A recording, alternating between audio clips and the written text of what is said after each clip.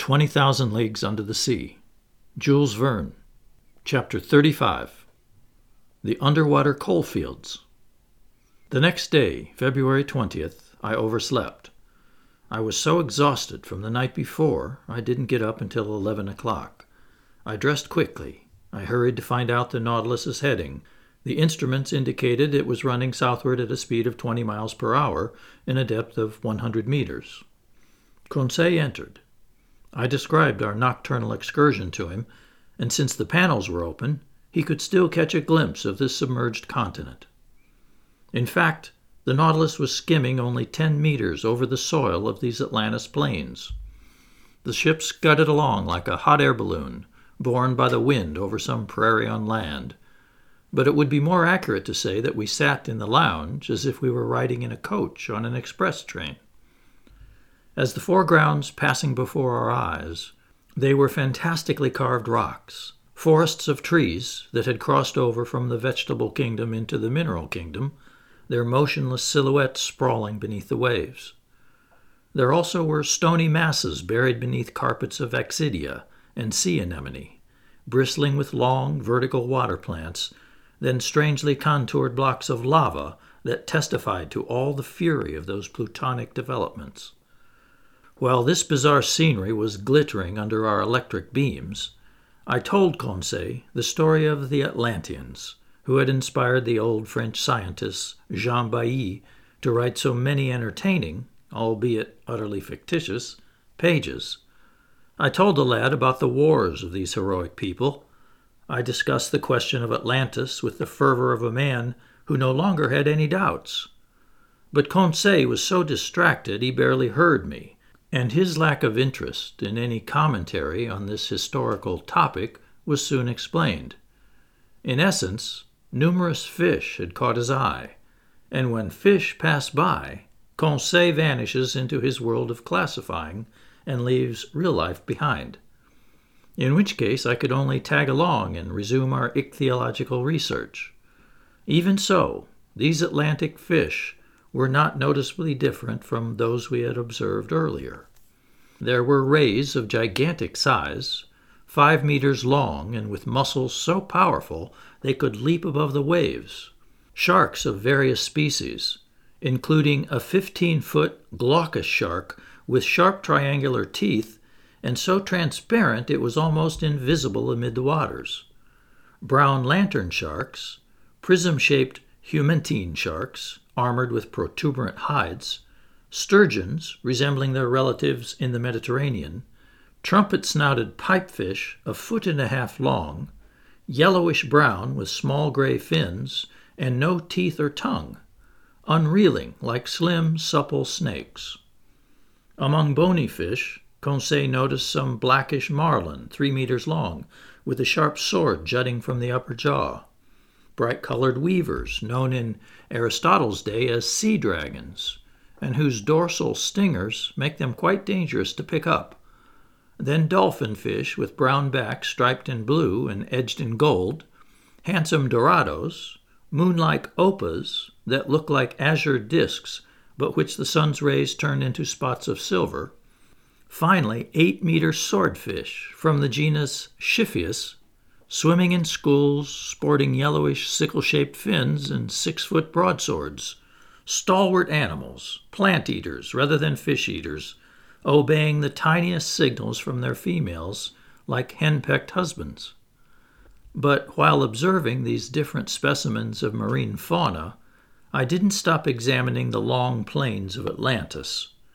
Sometimes an unpredictable irregularity in the seafloor would force the Nautilus to slow down, and then it would glide into the narrow channels between the hills with a cetacean's dexterity. If the labyrinth became hopelessly tangled, the submersible would rise above it like an airship, and after clearing the obstacle, it would resume its speedy course just a few meters above the ocean floor. It was an enjoyable and impressive way of navigating that did indeed recall the maneuvers of an airship ride, with the major difference that the Nautilus faithfully obeyed the hands of its helmsman. The terrain consisted mostly of thick slime mixed with petrified branches, but it changed little by little near 4 o'clock in the afternoon. It grew rockier and seemed to be strewn with pudding stones and a basaltic gravel called tuff, together with bits of lava and sulfurous obsidian. I expected these long plains to change into mountain regions, and in fact, as the Nautilus was executing certain turns, I noticed that the southerly horizon was blocked by a high wall that seemed to close off every exit. Its summit obviously poked above the level of the ocean. It had to be a continent, or at least an island, either one of the Canaries or one of the Cape Verde Islands. Our bearings hadn't been marked on the chart, perhaps deliberately, and I had no idea what our position was. In any case, this wall seemed to signal the end of Atlantis, of which, all in all, we had crossed only a small part. Nightfall didn't interrupt my observations. I was left to myself. Conseil had repaired to his cabin. The Nautilus slowed down, hovering above the muddled masses on the seafloor, sometimes grazing them as if wanting to come to rest, sometimes rising unpredictably to the surface of the waves. Then I glimpsed a few bright constellations through the crystal waters, specifically 5 or 6 of those zodiacal stars trailing from the tail end of Orion. I would have stayed longer at my window, marveling at these beauties of sea and sky, but the panels closed. Just then the Nautilus had arrived at the perpendicular face of that high wall. How the ship would maneuver, I hadn't a guess. I repaired to my stateroom. The Nautilus did not stir. I fell asleep with the firm intention of waking up in just a few hours, but it was 8 o'clock the next day when I returned to the lounge. I stared at the pressure gauge. It told me that the Nautilus was afloat on the surface of the ocean. Furthermore, I heard the sound of footsteps on the platform. Yet there were no rolling movements to indicate the presence of waves undulating above me. I climbed as far as the hatch. It was open. But instead of the broad daylight I was expecting, I found that I was surrounded by total darkness. Where were we? Had I been mistaken? Was it still night? No, not one star was twinkling, and nighttime is never so utterly black. I wasn't sure what to think when a voice said to me, "Is that you, Professor?" "Ah, Captain Nemo," I replied. "Where are we?" "Underground, Professor." "Underground?" I exclaimed. "And the Nautilus is still floating?" "It always floats. But I don't understand." "Wait a little while. Our beacon is about to go on, and if you want some light on the subject, you'll be satisfied." I set foot on the platform and waited. The darkness was so profound I couldn't even see Captain Nemo. However, looking at the zenith directly overhead, I thought I caught sight of a feeble glimmer, a sort of twilight filtering through a circular hole. Just then the beacon suddenly went on, and its intense brightness made that hazy light vanish. This stream of electricity dazzled my eyes, and after momentarily shutting them, I looked around. The Nautilus was stationary. It was floating next to an embankment shaped like a wharf. As for the water now buoying the ship, it was a lake completely encircled by an inner wall about 2 miles in diameter, hence 6 miles around. Its level, as indicated by the pressure gauge, would be the same as the outside level because some connection had to exist between this lake and the sea. Slanting inward over their base, these high walls converged to form a vault shaped like an immense upside-down funnel that measured 500 or 600 meters in height. At its summit, there gaped the circular opening through which I had detected that faint glimmer, obviously daylight. Before more carefully examining the interior features of this enormous cavern, and before deciding if it was the work of nature or humankind, I went over to Captain Nemo. "Where are we?" I said. "In the very heart of an extinct volcano," the captain answered me. "A volcano whose interior was invaded by the sea after some convulsion in the earth. While you were sleeping, Professor, the Nautilus entered this lagoon through a natural channel that opens 10 meters below the surface of the ocean. This is our home port. Secure, convenient, secret, and sheltered against winds from any direction.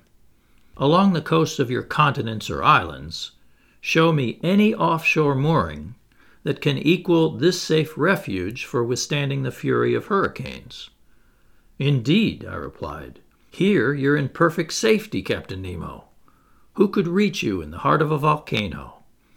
But don't I see an opening at its summit?" "Yes, its crater, a crater formerly filled with lava, steam, and flames, but which now lets in this life-giving air we're breathing." "But which volcanic mountain is this?" I asked. "It's one of the many islets with which this sea is strewn. For ships, a mere reef. For us, an immense cavern. I discovered it by chance, and chance served me very well." "But couldn't someone enter through the mouth of its crater?"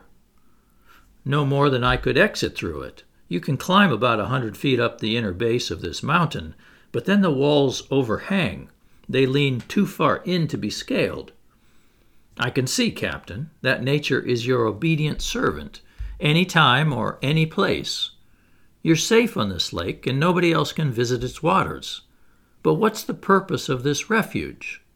The Nautilus doesn't need a harbor." "No, Professor, but it needs electricity to run, batteries to generate its electricity, sodium to feed its batteries, coal to make its sodium, and coal fields from which to dig its coal. Now then, right at this spot the sea covers entire forests that sank underwater in prehistoric times. Today turned to stone, transformed into carbon fuel. They offer me inexhaustible coal mines." "So, Captain, your men practice the trade of miners here." "Precisely. These mines extend under the waves like the coal fields at Newcastle. Here, dressed in diving suits, pick and mattock in hand, my men go out and dig this carbon fuel for which I don't need a single mine on land. When I burn this combustible to produce sodium, the smoke escaping from the mountain's crater gives it the appearance of a still active volcano." "And will we see your companions at work?" "No, at least not this time, because I'm eager to continue our underwater tour of the world. Accordingly, I'll rest content with drawing on my reserve stock of sodium. We'll stay here long enough to load it on board, in other words, a single workday, then we'll resume our voyage. So, Professor Aronnax, if you'd like to explore this cavern and circle its lagoon, seize the day." I thanked the captain and went to look for my 2 companions, who hadn't yet left their cabin. I invited them to follow me, not telling them where we were. They climbed onto the platform. Conseil, whom nothing could startle, saw it as a perfectly natural thing to fall asleep under the waves and wake up under a mountain. But Ned Land had no idea in his head other than to see if this cavern offered some way out. After breakfast, near 10 o'clock, we went down onto the embankment. "So here we are back on shore," Conseil said. "I'd hardly call this shore," the Canadian replied. "And besides, we aren't on it, but under it." A sandy beach unfolded before us, measuring 500 feet at its widest point between the waters of the lake and the foot of the mountain's walls. Via this strand, you could easily circle the lake. But the base of these high walls consisted of broken soil over which there lay picturesque piles of volcanic blocks and enormous pumice stones. All these crumbling masses were covered with an enamel polished by the action of underground fires, and they glistened under the stream of electric light from our beacon. Stirred up by our footsteps, the mica-rich dust on this beach flew into the air like a cloud of sparks. The ground rose appreciably as it moved away from the sand flats by the waves, and we soon arrived at some long, winding gradients, genuinely steep paths that allowed us to climb little by little. But we had to tread cautiously in the midst of pudding stones that weren't cemented together, and our feet kept skidding on glassy trachyte made of feldspar and quartz crystals. The volcanic nature of this enormous pit was apparent all around. I ventured to comment on it to my companions. "Can you picture," I asked them, "what this funnel must have been like when it was filled with boiling lava, and the level of that incandescent liquid rose right to the mountain's mouth, like cast iron up the insides of a furnace. "I can picture it perfectly," Conseil replied. "But will Master tell me why this huge smelter suspended operations, and how it is that an oven was replaced by the tranquil waters of a lake?" "In all likelihood, Conseil, because some convulsion created an opening below the surface of the ocean, the opening that serves as a passageway for the Nautilus, then the waters of the Atlantic rushed inside the mountain. There ensued a dreadful struggle between the elements of fire and water, a struggle ending in King Neptune's favor. But many centuries have passed since then, and this submerged volcano has changed into a peaceful cavern." "That's fine," Ned Land answered. "I accept the explanation, but in our personal interests, I'm sorry this opening the professor mentions wasn't made above sea level." "But Ned, my friend," Conseil answered, "if it weren't an underwater passageway, the Nautilus couldn't enter it." "And I might add, Mr. Land," I said, "that the waters wouldn't have rushed under the mountain, and the volcano would still be a volcano. So you have nothing to be sorry about." Our climb continued. The gradients got steeper and narrower. Sometimes they were cut across by deep pits that had to be cleared. Masses of overhanging rock had to be gotten around. You slid on your knees, you crept on your belly.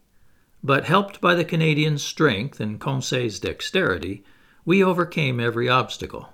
At an elevation of about 30 meters, the nature of the terrain changed without becoming any easier. Pudding stones and trachyte gave way to black basaltic rock, here lying in slabs all swollen with blisters, there shaped like actual prisms and arranged into a series of columns that supported the springings of this immense vault, a wonderful sample of natural architecture. Then among this basaltic rock there snaked long, hardened lava flows inlaid with veins of bituminous coal, and in places covered by wide carpets of sulfur.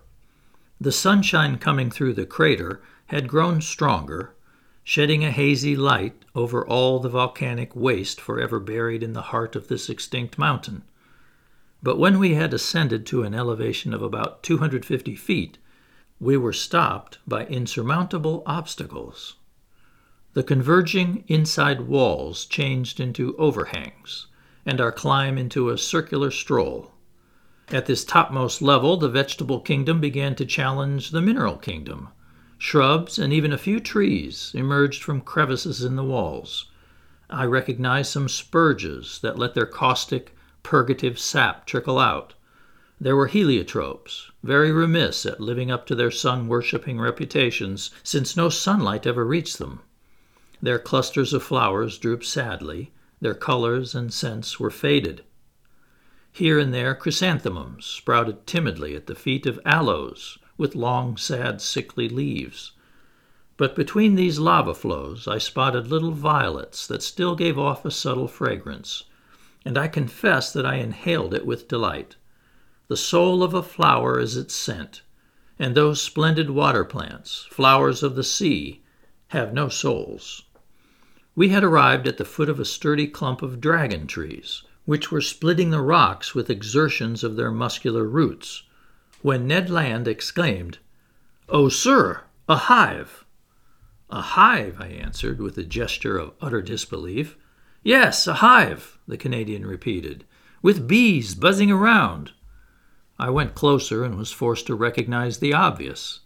At the mouth of a hole cut in the trunk of a dragon tree, there swarmed thousands of these ingenious insects so common to all the Canary Islands, where their output is especially prized. Naturally enough, the Canadian wanted to lay in a supply of honey, and it would have been ill-mannered of me to say no. He mixed sulfur with some dry leaves, set them on fire with a spark from his tinderbox, and proceeded to smoke the bees out. Little by little, the buzzing died down, and the disemboweled hive yielded several pounds of sweet honey. Ned Land stuffed his haversack with it. "When I've mixed this honey with our breadfruit batter," he told us, "I'll be ready to serve you a delectable piece of cake." "But of course," Conseil put in, "it will be gingerbread." "I'm all for gingerbread," I said, "but let's resume this fascinating stroll." At certain turns in the trail we were going along, the lake appeared in its full expanse. The ship's beacon lit up that whole placid surface, which experienced neither ripples nor undulations. The Nautilus lay perfectly still.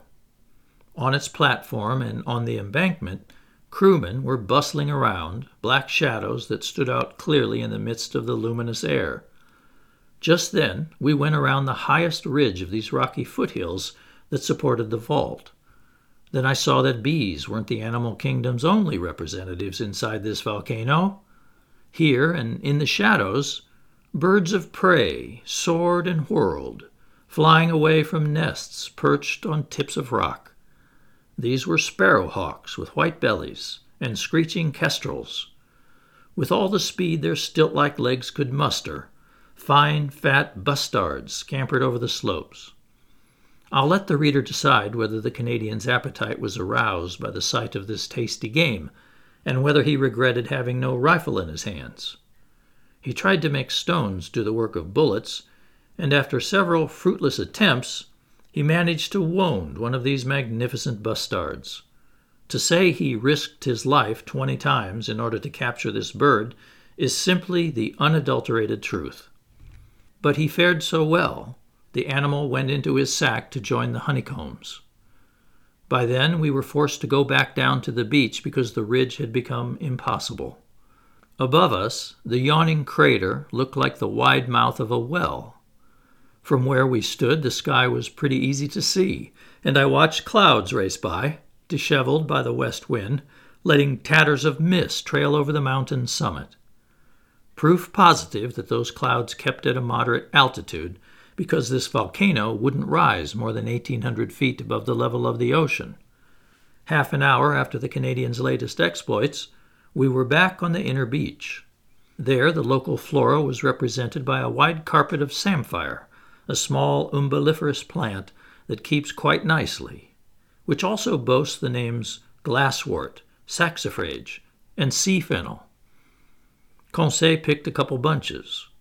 As for the local fauna, it included thousands of crustaceans of every type: lobsters, hermit crabs, prawns, mysid shrimps, daddy longlegs, rock crabs, and a prodigious number of seashells, such as cowries, murex snails, and limpets.